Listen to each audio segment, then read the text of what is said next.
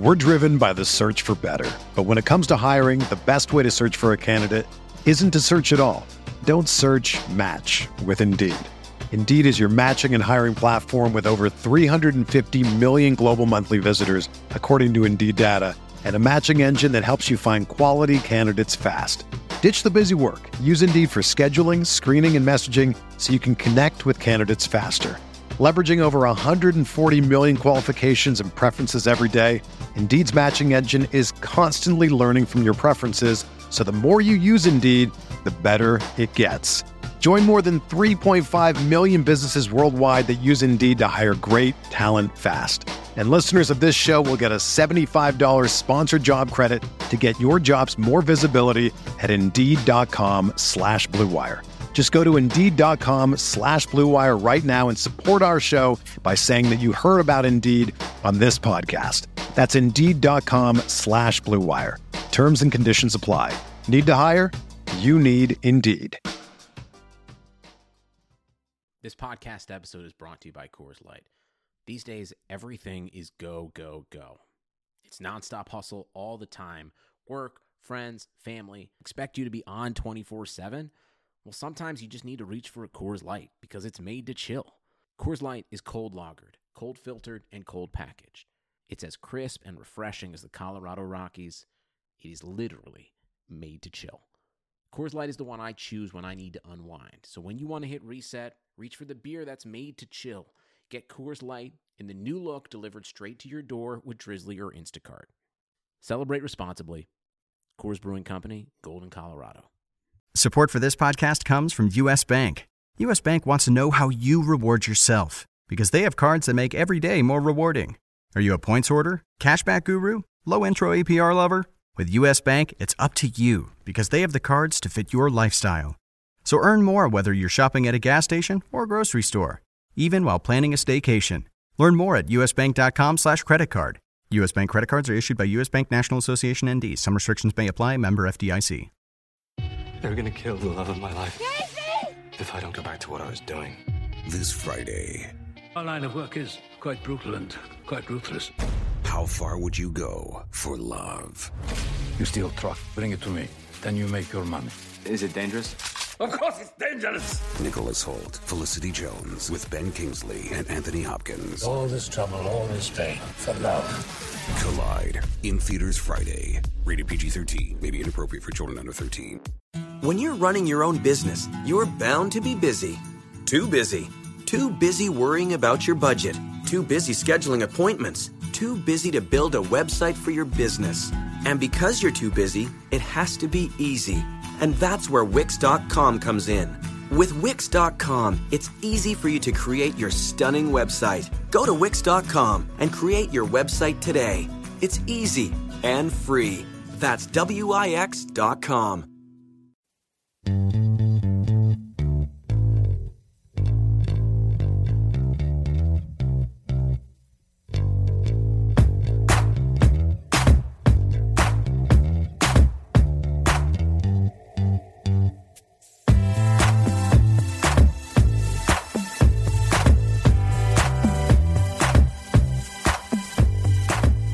Welcome into the RotoWire Basketball Podcast presented by DraftKings.com.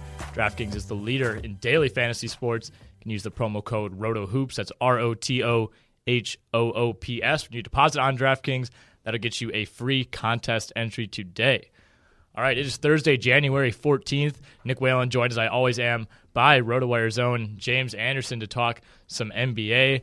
We'll talk a little bit about some of the storylines from Wednesday night's games. We'll get into kind of a look at some of the young players in the league, kind of evaluate where they're at right now, look at some of the disappointments in the league so far, and then we'll get into a couple prospects as well, as we usually do. So let's get right into it. Were you able to watch many games last night? I know we had Roto Hoops League last night, which went until about 8:30, so that kind of knocked out the early games, unfortunately. But did you catch any of the late action?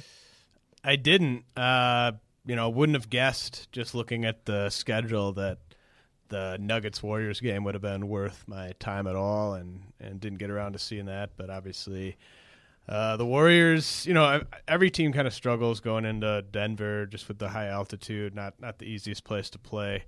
But not having Draymond Green's clearly a huge issue. Right. I mean, obviously they can't afford to be without Steph Curry, but Draymond Green's a very, very, very close second there, I think. Right. Golden State allowed 32 points in the first quarter, not something you see very often from them. They're trailing going into halftime, and then Denver came out again and built a double-digit lead going into the fourth, and that's about when I turned it on, seeing that on League Pass. And, at that point you kind of figured even without Draymond, it's like, all right, this is a bad Nuggets team. You still have every other piece that this team needs. And Golden State, to their credit, they did make it close. This was still an 11-point game midway through the quarter at the 6-minute mark. And then Steph Curry kind of started doing some Steph Curry things. In less than a minute span, he hits 3 free throws after being fouled on another 3. All of a sudden, it's a 5-point game with a little over 4 minutes left. But what impressed me most is just Denver was hitting shots. It wasn't a situation where, you would say they got lucky or somebody for Golden State just had a really off night. Curry pulled up from, I think I told you, 37. I don't know what they officially mark it as, but he was 33 is what the line score has here. A 33-foot three-pointer with under a minute left.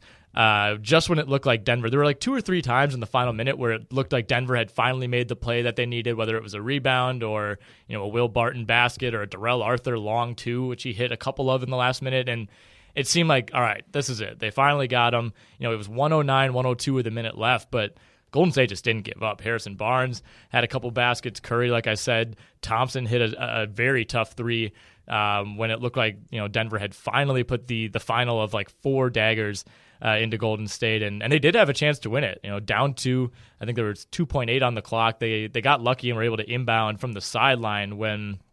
I think a lot of people thought they should have had to do it from the baseline. There was a free throw situation. Gallinari was shooting. He missed the second. Klay Thompson got the rebound, and rather than call timeout, he started dribbling up court. So once you dribble, you lose the ability, even if you call a timeout, to advance the ball. But the refs ended up crediting Luke Walton with a timeout, allegedly before the dribble, whatever it was. And they got a decent look. Thompson was contested on the sideline, and he put one off the back iron as time expired. But even without Draymond, this is a shocking result, right? I don't think it would be that surprising if they lost to, the Clippers, the Mavs, even a team like the Rockets or something without Draymond. But this is the Nuggets. This kind of goes to show just how hard it is to win 70-plus games in the NBA, because obviously nobody would have predicted the outcome here. But you have, probably overlooking the Nuggets, I would imagine. You wouldn't imagine a team that's on pace to win 72 maybe 73 games like the Warriors are, losing to a team whose second, third, and fourth highest scorer in this game were Gary Harris, Darrell Arthur, and Will Barton.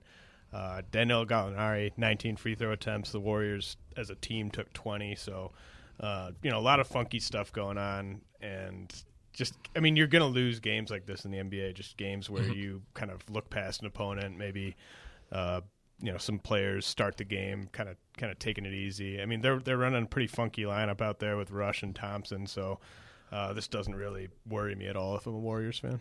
Well, it's just tough too because of how unique Draymond is for what they do. It's not like other teams, for example, the Clippers being without Blake Griffin, is that you can find somebody who isn't nearly as good as Blake Griffin, but at least like does fairly similar things in that spot. Like you can't just put Jason Thompson into that lineup and say, all right, do what Draymond does. You might not do it as well, but you can't even like ask him to make those type of plays, So like they end up playing really a completely different style.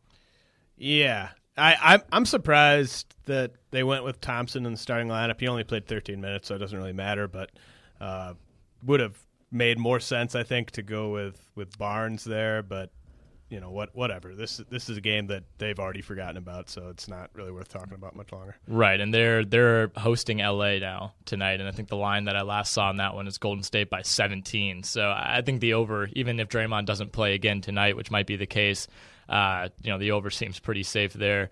But the Wizards knocked off the Bucks. We won't talk any about that game, although the Bucks did turn it over 27 times, which doesn't happen very often these days.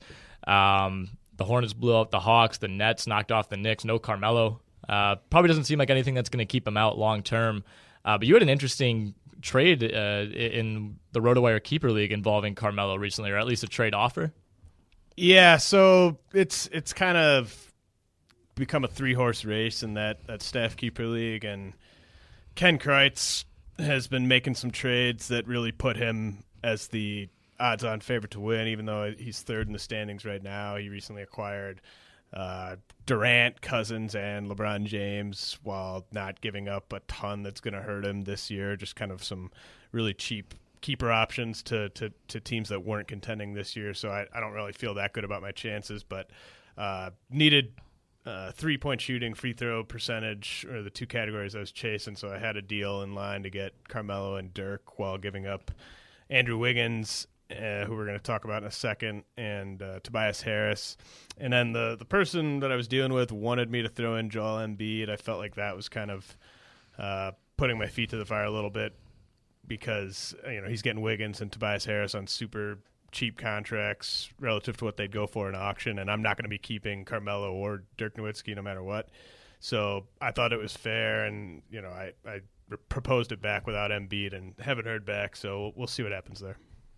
Are you pretty high on Embiid still? About as high as you can be at this point, as far as what he can be? No, I mean, I would bet on him really becoming nothing in the NBA just based on the medicals, but it just seemed like a completely unnecessary inclusion in that deal. It just seemed like I was giving up, a lot and then some. So I just kind of drew the line there, even though I theoretically don't value him that much at all.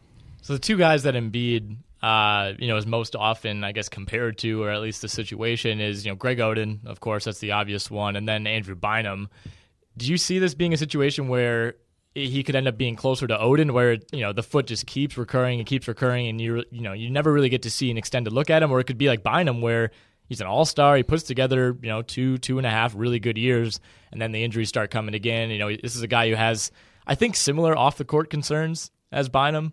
Obviously there were reports a few months ago of insubordination, not wanting to follow through with his rehab, drinking Shirley Temples, like by the pitcher. Yeah. So I don't know. That concerns me almost as much as the medicals do themselves. I would bet on it being closer to Oden. The amount of time he's missed is. I don't remember how much time Bynum missed, but I don't think it was 2 full seasons. It was like he would sign with the Cavs for a week, and then all of a sudden the Bulls had him. Well, but this is happening to start his career, right? That's the thing is like it's not a mid-career thing. Like, can he come back? Right. Bynum. Bynum played 80. He played right. 46 games as a rookie when he was barely playing, and then 82 the next year, and then that's when the injuries began. That's why I think it's more of an Oden thing, is because it's starting the career off like this. So it's like there's 2 years in between him playing competitive basketball or really playing basketball at all. So I just don't see much of a precedent for a guy like that ever amounting to much in the NBA or being able to stay healthy for a prolonged period of time. Yeah, that's certainly fair enough. So let's look at some other young players, guys who've been drafted either this past year, the year before, or the year before that. In one case here, Jabari Parker, Andrew Wiggins, Julius Randle, Giannis Antetokounmpo, and Justice Winslow. Kind of a little bit of a hodgepodge, I guess, a group of guys who we kind of threw together and are kind of somewhat in similar situations in that, Giannis and Wiggins, I think, are a little bit further along in their development as far as like giving us a sample size of what they might be. Randle, is dealing with the Byron Scott issue right now. Parker, still coming back from the knee injury, basically 3/4 of the way, 2/3 of the way through what would be his rookie year. And then Winslow kind of playing a bench role, but seeing decent minutes at least for the Miami Heat. So basically what I wanted to ask you is, of those 5 guys, Parker, Wiggins, Randle, Giannis, and Winslow, where would you rank them as far as assets going forward? Guys you would want, on your team, either from a fantasy perspective or a real basketball perspective. I think that kind of will overlap here. Yeah, so from both perspectives, I'd have Giannis first, Wiggins second, Randle third. And then from a fantasy perspective, I'd have Parker fourth and Winslow fifth. From a real-life perspective, I'd have Winslow fourth and Parker fifth. Obviously factoring in the fact that Winslow, really, we don't know what to project from him offensively. I think he's definitely established that he's going to be a rotation player, possibly even on like a championship caliber team just because of his defense and sort of his ability to do stuff without plays being run for him. I mean, you brought this up to me the other day. That's why we kind of thought about talking about it on the pod. And the most interesting part of this is before the season, I would have said Wiggins first, Giannis second.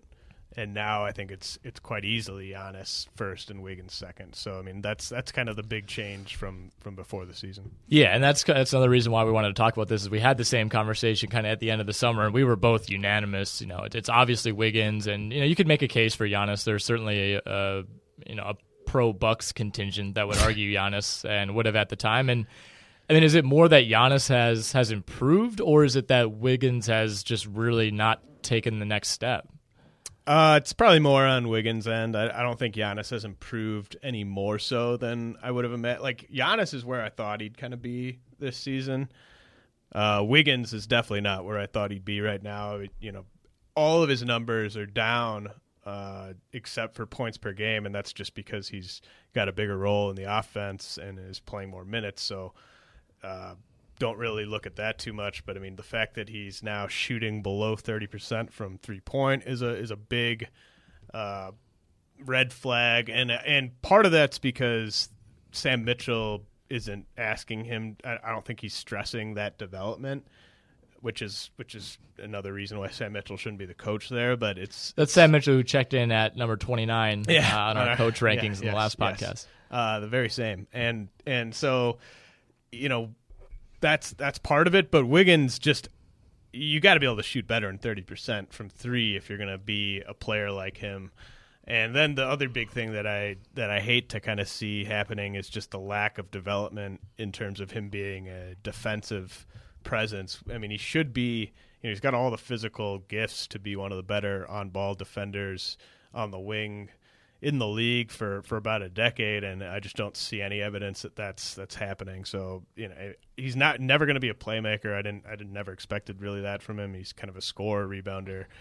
You want him to be a defender as well, but right now it's just kind of volume scoring and not much else.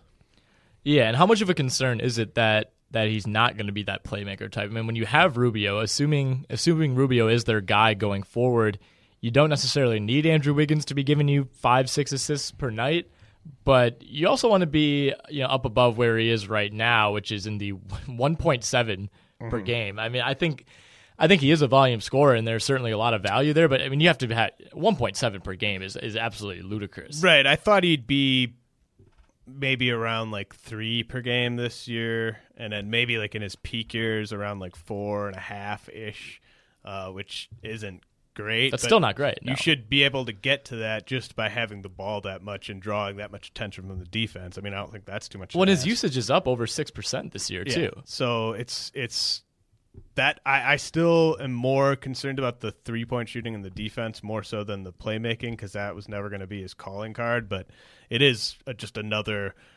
makes matters worse that he hasn't developed in that respect. So, I'm not writing him off because of the Sam Mitchell thing. I think it's impossible to kind of evaluate him right now, but it's not a good start to 2016 for him. All right, so let's talk about Giannis then. So this is a guy who's pretty much been up and down throughout the year. Got off to a strong start. Was averaging close to 17, 6 rebounds and a couple assists through the first month, and then in December, the Bucks started going through a bit of a rough patch, to say the least, and Giannis kind of followed suit. A bit of a rough start to January as well. A couple decent games sprinkled in there. He had 18 and 7 against Chicago, but then back-to-back single-digit scoring games against Dallas and New York. But these last 2 games now, and again, this is kind of an encapsulation of what the season has been, but arguably his best game of the year on Tuesday against Chicago, 29-10, 5 assists, a block, and a steal. Did have 4 fouls in that game. Fouls continue to be an issue for him, and that's something that he's going to have to get over at some point. But he comes back last night in their loss to the Wizards with 19 points, 11 rebounds, 6 assists, a block, and 2 steals. I mean, this isn't peak Giannis Antetokounmpo by any means. I think he's far too young to say that. But these are the kind of numbers that I would expect from him, not as like peak games, this season. Like, these are like his best games of the year. I think this is what he could be looking at on like a game-to-game basis, right? Maybe next season, the season after. I think we both agree that he's not going to be a guy that you can give the ball to and say, go score 30. He's a guy that you can give the ball to sometimes and say, go give us 25 points, 10 rebounds, 4 or 5 assists, a couple steals, and maybe 2 blocks. Yeah, he's really, his trajectory is kind of exactly where you'd want it to be right now. All of his notable numbers and rate stats are up and have gone up each of the last 2 seasons. He's, he's rebounding at a high rate. He's turning the ball over less percentage-wise. I mean, more per game, but less in terms of per 36. It's the same, which I think is fine. You'll live with that, with the usage up. And his usage is up. The turnovers are the same. So, the 3-point shooting still an issue, but that's been part of his sort of streakiness that you alluded to. Because I feel like at times it looks good, and you can tell that he's feeling pretty good from there, and then at times it's just. The shot always looks good, but the confidence is not there. He needs so much time to kind of. He almost shoots it like a free throw now. He make sure to follow through, and like I said, the form looks great, but he's not a guy that you can 3 seconds left on the shot clock. You drive and kick to him in the corner. Like he can't get that shot off, even despite his height, or he can get it off, but it's not going in because he has to rush it. That's going to be a work in progress for him for the next couple of years. I don't see him getting to where you want him to be in that department till maybe his 6th or 7th year in the league, but assuming he continues to make strides everywhere else, it's not going to be that big of an issue. It's going to get to the point. It's kind of like maybe a comparison is LeBron's post game. Like he never really got to where everyone wanted him to be as a post player until his 7th or 8th year in the league. That might be kind of Giannis in terms of 3-point shooting, but I mean I still think he's a top 10 asset in the league.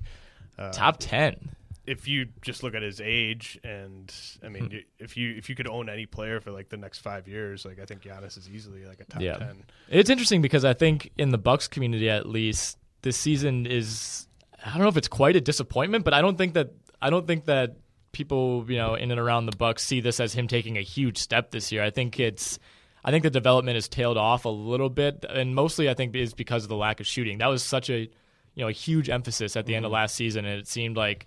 He has the whole summer. Of course, he'll get better, and he's the same basically. And I think that's been a problem for people. But he's a better ball handler than last season. He's a better finisher at the rim than last season. And like you said, a lot of guys that can't shoot. It's not just something that happens over 4 months. And he's taken 54 threes this year, so it's not like he's right. That's 10 more than he took all of last season. And it's not that to me. That's not. It's not like he's taken 110 threes and it's just made 20. Well, the thing is, if you watch the Bucks, though, you kind of want him to take that many. Honestly, I don't care if he's shooting 25%. What happens often, and this happens with any kind of offense with players like this, is it bogs down the offense that he's not shooting them. Even if he's going to make 1 out of 4, it's oftentimes a better shot than what they end up getting by him hesitating, passing it to someone, and making OJ Mayo shoot a step back jumper with 2 seconds left on the shot clock, stuff like that. So it just kills the Bucks spacing, and we know Jabari Parker. I think he's attempted 5 3-pointers on the year, 0 for 5. I mean, Giannis is 21, so it's not. There's a lot of stuff he's going to learn over the next 3 years that he doesn't really know right now in terms of just how to play and everything. But I still think overall you have to be encouraged. I mean, he's a 21-year-old who is doing some crazy things that a lot of players in the NBA are never going to be able to do. So I'm not too worried about him. Yeah, I think some of the metrics don't necessarily favor him right now, especially the defensive metrics and the plus minus type of things. But when you're in a team like Milwaukee, that's can get blown out any night. I think that kind of skews things like that. Let's talk about Jabari. Well, we're already talking about Milwaukee. Had his first 20-point game of the season last night, which is great, but also not great that it took 40 games in for that to happen. I've been pretty vocal on this podcast and elsewhere that I'm disappointed with where Parker's at right now, and I know it's basically his rookie year and he's still working back from the ACL, but I mean this isn't the same type of game that we saw from him that was so effective at Duke. No, he's just a player I think that might have been an era too late. His type of game I feel like would have fit in a lot better in the 90s. Really good field goal percentage for a player like him, but not shooting threes like you said. The rebounding is not where I thought. I was way down on him as a prospect coming out of Duke, but even I thought he would be like a 8 rebounds a night type of guy. That's not been there, but I mean the minutes are down, so you can't quite hold him that accountable there. But I mean, still 5.8 rebounds per 36. That's leaves a lot to be desired. Not much at all defensively. I mean, even he's got some steals, but he gets eaten alive by most good players that he's trying to guard. So, I'm not surprised at all by what he's done this year. I kind of expected this. Do you see much of an improvement, I guess, happening, whether it's as this season goes on, as the Bucks kind of presumably fall further down and maybe hand over the offense a little bit more to him? I would try to trade him if I was them. Like I'd be letting teams know. I wouldn't be making it like super well known that, hey, like what will you give us for Parker, that type of thing. But I'd come asking about a certain asset, and then I'd try to get another team to say, well, we might do it for Parker, and then I'd be like, oh, I'll have to think about that, and then you do it. But this is a situation where you don't want it to go public whatsoever, right? Because if you do end up holding on to him, then you have that cloud of, do they even want me here? They're going to give up that early. So, I don't think the Bucks are going to entertain. I really think he's off limits, honestly. Although there was a report in the Racine Journal-Times yesterday that said that both Giannis and Parker are available for the right price, which to me just means everyone's available for the right price. I think you're right. Like, I don't think they're going to consider trading him just because, like, the owners obviously are probably going to go down with that pick. Like, I mean, I feel like that was an ownership pick as much as it was a front office pick. So I think that they're just going to eat this one probably, and they might be willing to trade him, but by then it'll be too late to get anywhere near what you could have gotten right now. I don't see I don't see him ever becoming really close to the player that the Bucks thought they were getting when they took him. I think he can get close. I mean, we don't really know what they were expecting, I guess. I mean, they were expecting him to be like their best player. Like, I think so too, but what I don't understand about how they're going about this development is like they want him to do that, but they don't necessarily put him in positions to do it. You're asking him to play the 4, which he's never done before. Mm-hmm. Which takes him out of ball handling scenarios. He played the 4 at Duke. Did he? How often? I thought that was all he played at Duke. He's handled the ball a heck of a lot more. But at Duke. He was always the second biggest guy out there for them. Like, I mean, he was.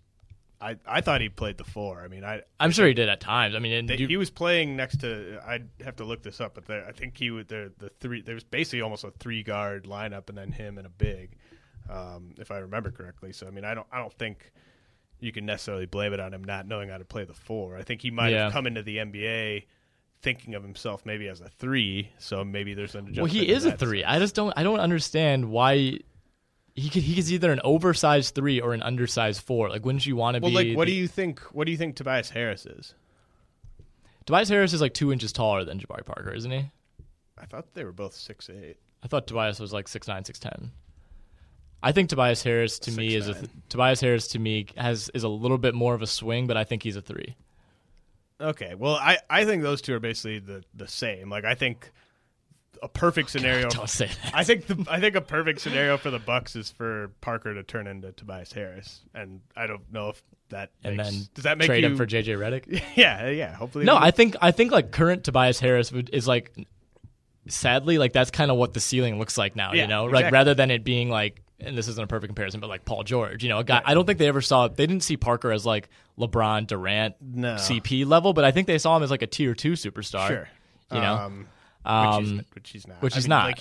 I think you're right. Like, I think if we're looking at Parker in 2 years and saying, like he's, what's Tobias doing right now? He's good for 14 and 7 and shoots a good percentage and has gotten his 3-point stroke to the point where he can take them in games, and it's not the worst thing in the world. I think that's a favorable outcome if that's the way things end up going for Parker. And Tobias Harris, basically a borderline max player in today's NBA. So I mean, that's not a bad outcome. No, it really isn't. That's the thing. Is like I think for Bucks fans it's different because obviously what happened with Tobias Harris in Milwaukee. But yeah, I mean, I wouldn't say you're rooting for Jabari to top out at Tobias Harris, but you could certainly do worse. Like, that wouldn't be a bust. If I was a Bucks fan, I would take that. Like, yeah. I wouldn't. If somebody gave you the option, kind of like a deal or no deal scenario, where they're like, all right, you can risk that he'll be better than Tobias Harris, or you can guarantee that he'll be as good as Tobias Harris. Like, it'd be tempting. I'm fine with that. Yeah. Sure. All right, so let's take a look at Julius Randle. Then this is another guy who's kind of been playing 2 positions, small forward, power forward. to me, he seems more like a power forward, even though he kind of has yeah. a similar body to Parker. Like he just plays more like a power forward, if that makes sense. Oh yeah. He's kind of landed in Byron Scott's doghouse of late. That's put a little bit of a damper on things. But I mean, this is a guy who's on a similar type of trajectory as Parker, given their injury situations. What were you gonna say? Well, I'm sure you have his BREF page up right now, but without looking, I don't. Without looking, can you tell me how many rebounds he's averaging per 36?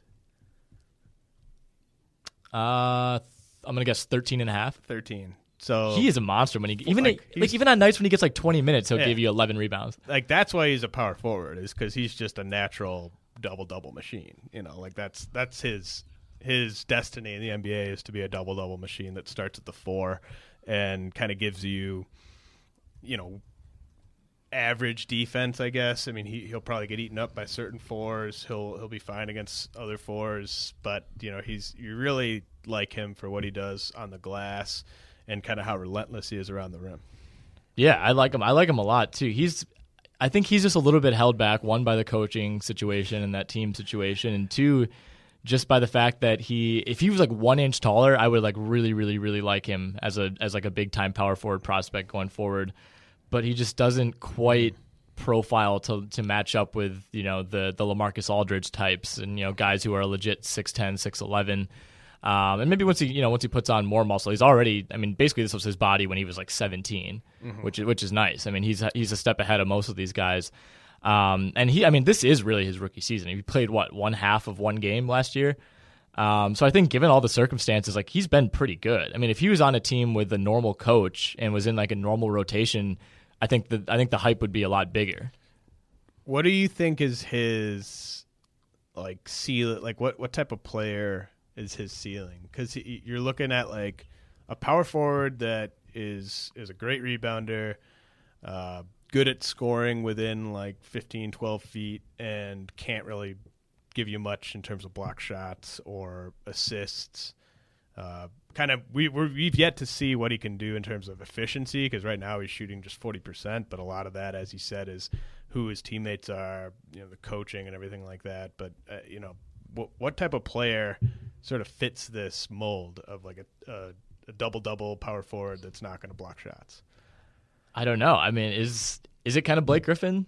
He's kind of like a Blake Griffin light to me, not nearly the playmaker. I'm thinking like this is like poor man's. Like I want to establish poor man's. Like I'm not saying he's the next this guy, but like kind of Karl Maloney. Like just Karl Malone's stepbrother, Karl Malone. Right. Like Karl Malone came into the league at 22, averaged 17 and 10, shot almost 50%, but also never in his career, except for like 1 or 2 years, averaged a block a game. So, you're talking about a guy like a supreme physical specimen that just did not give you much at all on defense and didn't give you much at all in terms of helping out. So you want to go on the record, Julius Randle, yes. next Karl Malone? Yes, that is. Next Karl Maloney, yeah, excuse me. He's a little Karl Maloney. No, I think he's trying to push things a little too much. That's when I watched the Lakers, it's you never really saw it, and I didn't watch a ton of Karl Malone, being when I was like -4 years old. But like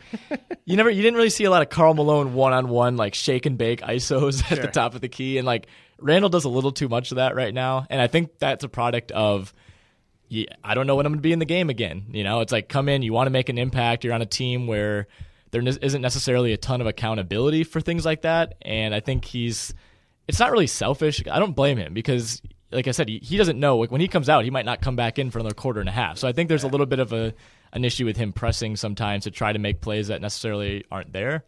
This is like the second or third time we've gotten to this point on the podcast, but wouldn't it be nice if the Lakers and the T-Wolves young players had good coaches? Wouldn't it? Nice. Yeah, maybe we shouldn't be so hard on Wiggins because that's what I'm saying. He's in a less than ideal situation. You can't fully judge either of these guys right now just because of the way things are being run.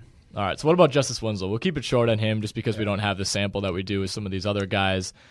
The shooting numbers are terrible, which is kind of surprising because he was a really good three-point shooter at Duke. Definitely not. He was a really good, just efficient offensive player. Playmaker, and I mean, you don't want to talk Summer League, but in Summer League, I mean, he was running fast break, racking up great assist numbers, and obviously he doesn't have those opportunities now with the way that this Heat team operates with so many veterans. But I mean, if you're bringing in a guy like Winslow, let's say you have a clone of him, do you think it's better to bring up a guy like him in an organization like the Heat, the Spurs, the Celtics, whatever it might be, like a good team where you can ease him in, or do you think it's better to take the Wiggins approach and just say, all right, this is your team, kid, throwing you in the fire? No, I want him on a team like the Heat. I think you can't overrate how important that is to kind of come up in a culture of winning like that. Really good coaching, players to kind of look up to.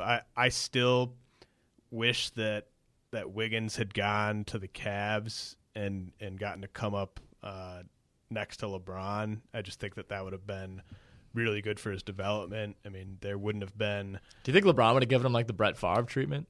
I think it wouldn't. I don't think LeBron would have taken him under his wing necessarily, but you can still glean. It's weird because LeBron kind of seems to do that with Kyrie. That's because Kyrie. I think it's a lot easier for him to be like big brother, little brother to like a point guard like Kyrie, who's never been like compared to him. Than he's heard he heard Wiggins is the next LeBron and stuff like that. He doesn't like that. I mean, but it's also not like the Cavs are bringing Wiggins in to be the next LeBron or compete with LeBron. I would have kind of phrased it more as here's he can be, maybe in a couple of years he can be your Scottie Pippen, right? That type of thing. And I think LeBron would eventually have gotten to the point where he was all in on making Wiggins better. I don't think it would have been super smooth right away, but I would have preferred him to come in practice with LeBron, watching LeBron in games, that type of thing, than to come up with Sam Mitchell as his coach and Tayshaun Prince and Kevin Martin and guys like that. I mean, it just doesn't seem like a great developmental atmosphere. On the same hand, you don't want him, because LeBron's probably never leaving Cleveland. You wonder how many years into Wiggins' career he would have been seeing 36 minutes a game. It might have been not until year 3 or 4. Right. So that wouldn't have been great. But, I look at Kawhi Leonard's rookie season with the Spurs. I mean, he was 7.9 points, 5 rebounds, nothing special. I mean, 24 minutes a game. He shot it at a much better clip than Winslow is right now, but I think that's kind of the blueprint. That's how you want, even Tim Duncan going into the Spurs. I mean, that's kind of how it happens ideally. I mean, when Dirk Nowitzki went to the Mavs, he was coming up with kind of a winning group of guys. I think Jim Jackson and Jamal Mashburn might have been on that team, and then the Lakers, Kobe goes in and he's got Eddie Jones and Shaq and guys like that. So just seems like a much better environment. It can work the other way. We've seen it work both ways, with Vince and Trace McGrady. Well, even LeBron, Durant. I mean, LeBron was going to be LeBron. That's the thing. I think I use that example too much because LeBron is an exception in every sense of the word. Durant was going to be Durant regardless. Jordan was going to be Jordan regardless. Yeah, it's guys like Winslow who you could totally see going either way. Yeah, exactly. Yeah, that's a good point. Okay, and I think Kawhi's one of those guys. Who knows where Kawhi would be right now if that trade hadn't gone down and he was on the Pacers. Yeah. Who knows what would be going on. Let's finish this out a little bit. Just talk about who's been your biggest disappointment individually this season, not team. Wiggins is kind of one of the guys we've thrown out there, and it's tough to say that about a guy averaging 20 points per game, but we pretty much laid out our argument. The metrics don't look good. No. He's down across the board and things like that. But, is there anyone else? We talked about Ty Lawson is one of those guys, but I think you and I both agree, I don't think we expected a whole lot of Ty Lawson. It's surprising how bad he's been, but I also wasn't expecting him to just zap back into all-star form right away. Ty Lawson doesn't really crack this for me because I could have easily seen that going either way. Niko Mirotic for the Bulls, his advanced stats aren't as bad as I thought they would be. His PER is still, it's okay. He's shooting better from 3-point than I thought he was. But 39.8% shooting overall, that just kind of speaks to just terrible shot selection. Really, this was supposed to kind of be the year that he was going to take a bit of a leap. He's 24 years old. It's not like he's a 19-year-old who's still trying to find himself. Last year, there were definitely flashes of, great stretch 4 potential. I think it hurts him a little bit that he's been played at the 3 a little bit this year. He definitely shouldn't be playing there almost ever. Can he play defensively at the 4 though? Like, that's kind of the reason, I think he right? could play defensively at the 4 better than he can play defensively at the 3. Yeah, well, that's the thing. Is like he's undersized for the 4, but he's like under quick for the 3. I'd rather have him guarding 4s than trying to hang with some 3s out on the perimeter. What is his future like trajectory? Like, what kind of player can he be? Like, does he top out as like a Ryan Anderson? Gallo, maybe. Gallo's a good one. I think Gallinari like is a passable defender at least. Yeah, and a better playmaker. I don't think Mirotic can't get to passable defensively. I don't. It's not like he has inherently slow tendencies. I just wouldn't want him playing the 3. Like that's Gallo works at the 3. Gallo's 6'8". Mirotic is 6'10". I don't really get that, and I like actually. He doesn't look 6'10". Yeah, well, I'm a little skeptical. Is what I'm saying. I mean, he's my guy. Who's your guy? Wiggins actually might be my guy. Yeah, Wiggins was kind of the name I thought of. I mean, Kobe you could throw out there depending on what your expectations were. He's kind of in the Lawson category where it's like, I mean, Lawson didn't have the injuries, but Kobe, it's like, look at the injuries, look at the age. Like, why would you expect this guy to be good? But I mean, he also bottomed out to the point that like I didn't think he'd be that bad. Right. Victor Oladipo moving to the bench early in the year was a big disappointment. We talked about Mirotic, the Hawks, like any one of those guys, really. Even Damari Carroll, who's not even with the Hawks anymore, and he's had injuries, but even before the injuries, Toronto's kind of been playing well in spite of him. Kyle Korver's been way down. Al Horford, I kind of thought would take a bigger step forward this year, and that's basically just Ben Millsap keeping them in a lot of games, honestly. Anthony Davis. Teague's probably taken a bit of a step back. The Grizzlies in general. Anthony Davis. Anthony Davis, I actually will say, is top 3 for me with Wiggins and Mirotic, just because I have money. Like I made a bet before the season for American dollars that Anthony Davis was going to win the MVP, and that's just a big slap in the face to Steph Curry, who like won the MVP in the first week of the season. But Davis, to me, this was supposed to be the year that. We've been saying, like I'd been saying that he was maybe the best player in the league. Even like last year, there were times when I thought you could make that case just based on how he was playing at the time. This was supposed to be the year when like national media type people were saying that like he had taken that torch from LeBron, and it's not even. He's close. taken a step back. Like LeBron's been surprisingly good. I think, if anything, taken that torch from whoever, like from LeBron, I guess, and it doesn't seem like he's going to give it to Davis anytime soon. Right. Yeah, exactly. I think it went from I don't think anyone thought that it was a fluke season last year from Curry, but I also don't think that people thought that he could get any better, and he did and has been. And whereas Davis, it's hard to poke holes in his numbers, but I mean, I think people were expecting like the big man version of this Curry season from Davis, if that makes sense. Like ridiculous line after ridiculous line, and it's been every 3 or 4 games he'll put up something crazy, but the consistency hasn't been there. Obviously, there's the injuries, but they've been healthy for the most part for the last couple months, and things really haven't gotten much better. No, I don't really throw them in here just because they're kind of around sort of where I thought they'd be, but I don't know. I think that probably wraps it up. Should we hit those prospects real quick? We will in a second. But first, a word from our sponsor, FanDuel, DraftKings, in what is now going to be the worst read of all time. Fantasy football may be winding down as we get to the divisional round in the NFL this weekend, but DraftKings.com is not messing around. DraftKings is America's favorite one-week fantasy football site where you can win enormous cash prizes every week. You already researched the players for your season-long fantasy team. Turn that knowledge into instant cash now at DraftKings.com. Last year, one player turned $11 into $4,000 in one weekend. Another won $100,000 his first time ever playing. And this season alone, 6 players have won $1 million in one day just playing fantasy football. Keep your season-long league where it is, but also play 1 week fantasy at DraftKings.com to win huge cash this weekend. Head over to DraftKings.com now. Enter that promo code that we mentioned at the top, RotoHoops. That'll give you free entry with your first deposit today. DraftKings.com, bigger events, bigger winnings, bigger millionaires. Enter RotoHoops for free entry now at DraftKings.com. That's DraftKings.com. All right, so let's talk prospects. We want to touch on 3 guys today, 2 guys from Cal and 1 from Utah. So sticking with the Pac-12, who do you want to start with here? We got Pirtle, Rab, and Jaylen Brown. Let's do Brown first because I think he's a top. He's ranked higher, I think, on most draft boards than the other three. At least from what I've seen, Jaylen Brown's been the highest of these three. Yeah. And this is a guy who, the comparison that's been thrown around by some is Jason Richardson.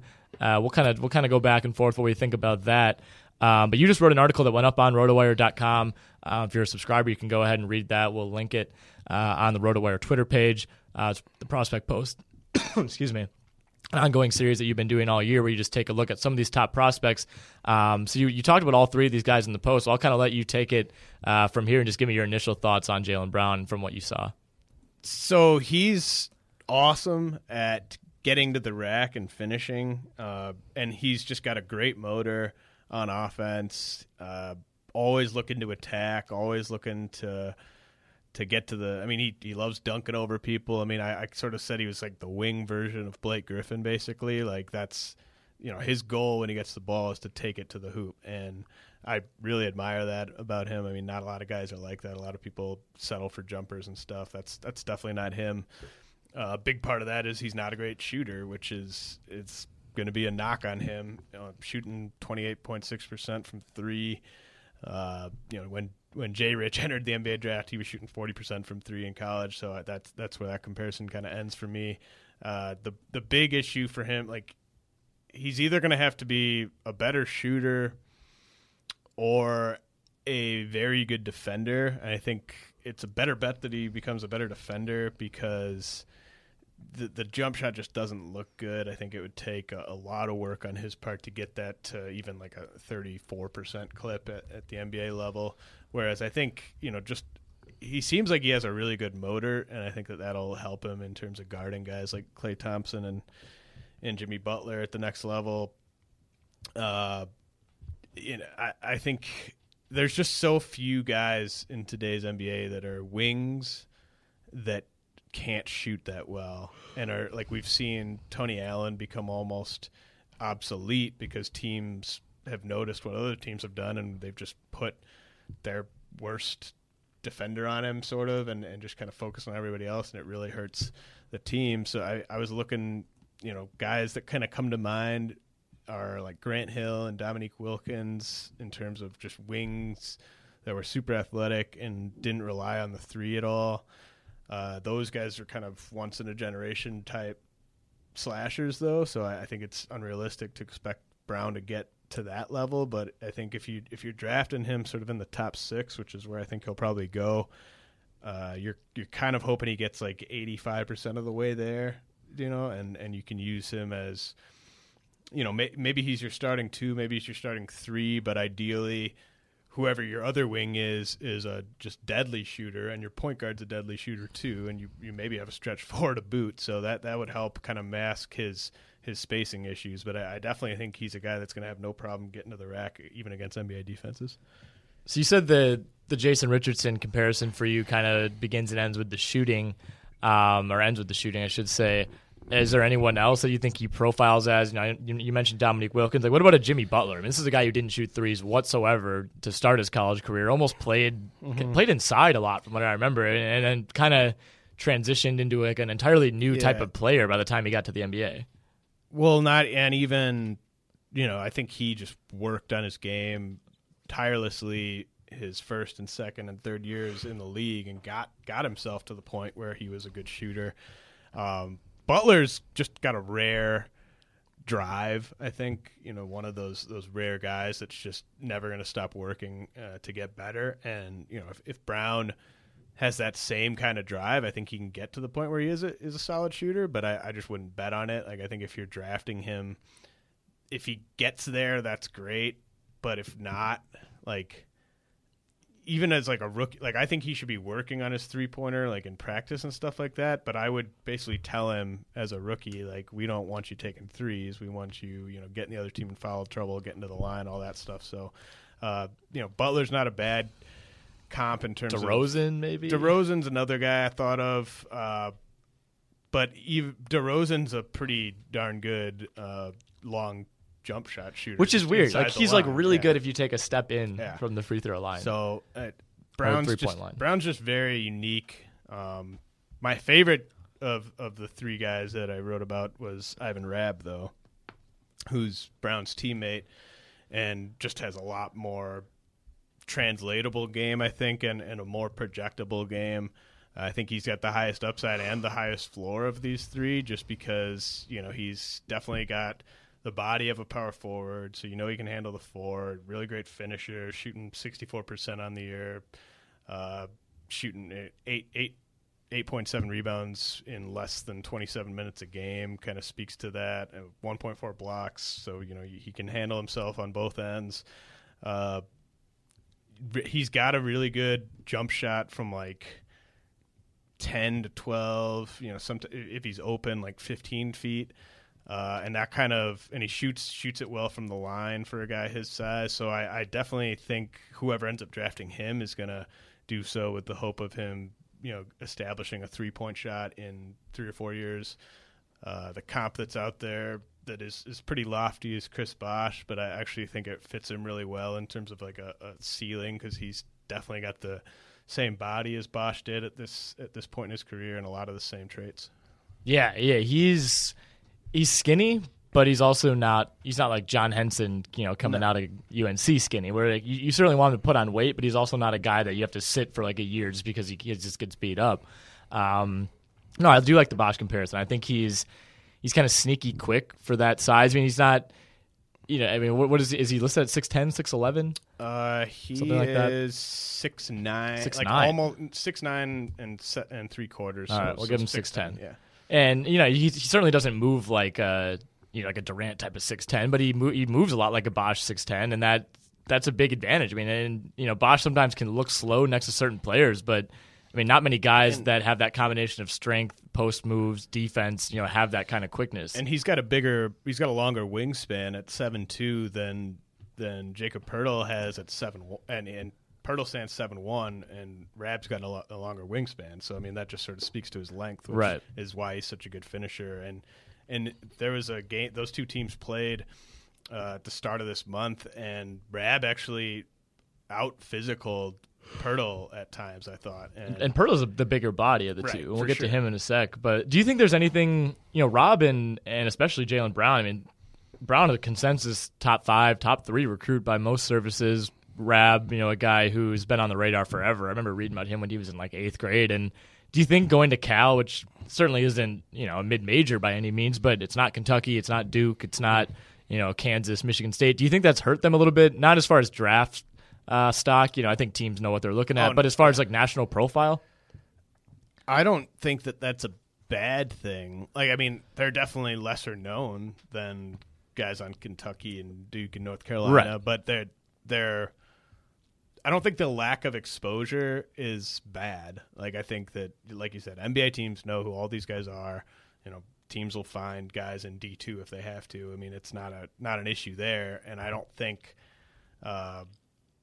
I think going to a school where like basketball isn't as big a deal is not necessarily the worst thing. I wouldn't have gone to Cal if I was them, but I mean, I'm sure there were some shady dealings that got them both there. You kind of wonder about that too, because it was kind of it wasn't like these guys were locks to go to Cal all along by any means. But it can go both ways. If you're playing well, it's pretty good to be at Kentucky because that's the number one market as far as I just don't think national, it matters at all. Like, for the NBA, for NBA stock, it doesn't. I just mean how. What else? Like, I honestly think the average college basketball fan probably doesn't know who either of these guys are. But why? Like, I guess I don't see how that matters at all. Like, for any reason. Like, I mean, I was just asking in general, like just for basic publicity. It doesn't matter for their stock. They're both getting laid. Like, Yeah. I mean, it's not like I'm not concerned about that. Like, I don't think they have any issue with people like in New York not knowing who they are. I guess. I think some people do. I don't know. Maybe it hurts them in terms of like a sneaker deal or something like that. But like, but it can also help too. Like if you switched out Rab and Labissiere, Scal's probably just having like a quiet freshman season at Cal as opposed to being like the biggest bust of all time at Kentucky. If you're going to be bad, you don't want to be at Kentucky. Exactly. Like, I think if you're, that's definitely the case. I think if you're going to be good, I don't think it really matters. Yeah. Okay, so tell me about Jakob Poeltl. And tell me how you get Jakob Poeltl out of Poeltl. Well, I can't tell you that. I know he's Austrian. We'll have to bring up like a roto-linguist. But really quick, I think we got like a minute or two. Oh, shoot, he's I thought you made a great comp for him, Tiago Splitter. That's basically who I kind of see with him. I don't see a guy that I would want to take as a top 7 or 8 pick just because I think there's a very limited ceiling here. I don't see Vucevic. I don't see Brook Lopez. But, he's going to be a guy that plays 20-plus minutes a game for a few years at least as a backup big. Maybe he turns into a bit more than that, but I like the 2 Cal guys more. I think I'd be willing to take Rab in the first 4 or 5 picks. I think, after that, you might as well roll the dice on Jaylen Brown. I probably could get to 10 guys before I'd want to take Jakob Poeltl, but he'll go in the lottery for sure. Okay, yeah, I agree. We'll wrap that up quick. Quick word from another one of our sponsors, Wix.com. Do you need a website? Why not do it yourself with Wix.com? No matter what business you're in, Wix has something for you. It's used by more than 75 million people worldwide. Wix.com makes it easy to get your website live today. You need to get the word out about your business. It all starts with a stunning website with hundreds of designs made, customizable templates to choose from, the drag and drop editor. There's no coding needed. You don't need to be a programmer or a designer to create something beautiful. You can do it yourself with Wix.com. Wix empowers business owners to create their own professional websites every day. When you're running your own business, you're bound to be busy, probably too busy, worrying about your budget, worrying about scheduling appointments, and worried about anything else to do that business. Basically, you're going to be too busy to build a website for your business, and because you're too busy, it has to be easy. That's where Wix.com comes in. With Wix, it's easy and free. Go to Wix, that's Wix.com, to create your own website today. The result is stunning. All right, so we got like 2 minutes here. So we wanted to, unfortunately, we're going to have to cut this shorter than we wanted to, but we want to introduce a new game. So as we've probably hinted at this podcast, if you listened, I don't watch movies. I'm notorious around the RotoWire office for not watching movies, having no knowledge of popular movies. So basically what we wanted to do is James was going to just list movies, and I was going to say whether I've seen them or not, which sounds great in practice, but we're going to take it a step further. And he's going to list a movie. If I haven't seen it, I have to try to attempt to explain what happens in that movie based on maybe something I've heard about it, the title, basically anything that I might know about it. So do you have a movie queued up? All right. The movie is Entrapment.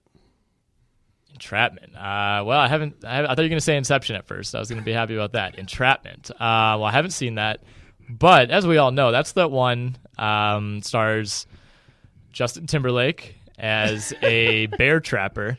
And he's out in the North Woods, and he's trying to, trap bears, which is where you get the entrap part of entrapment.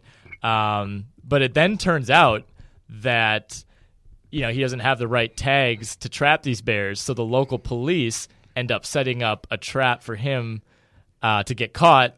But then it's found out that they did this illegally, and it was entrapment. And is that right?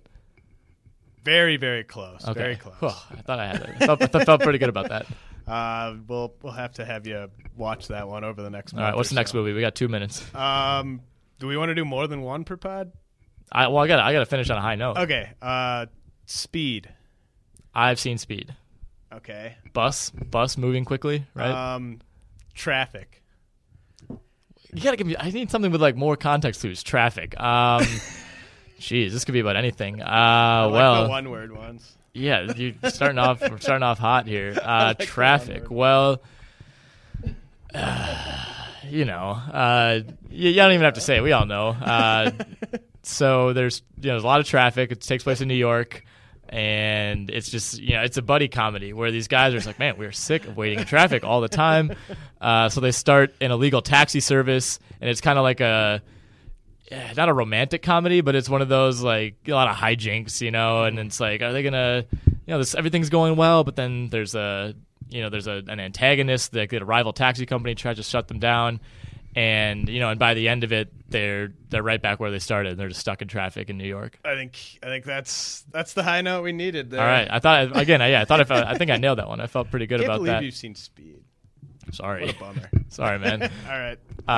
Yeah, we'll pick this up on the next RotoWire podcast. But yeah, like we said, we're short on time today. But thanks to our sponsors, Wix.com, DraftKings.com. Be sure to get those lineups in for Thursday's NBA slate.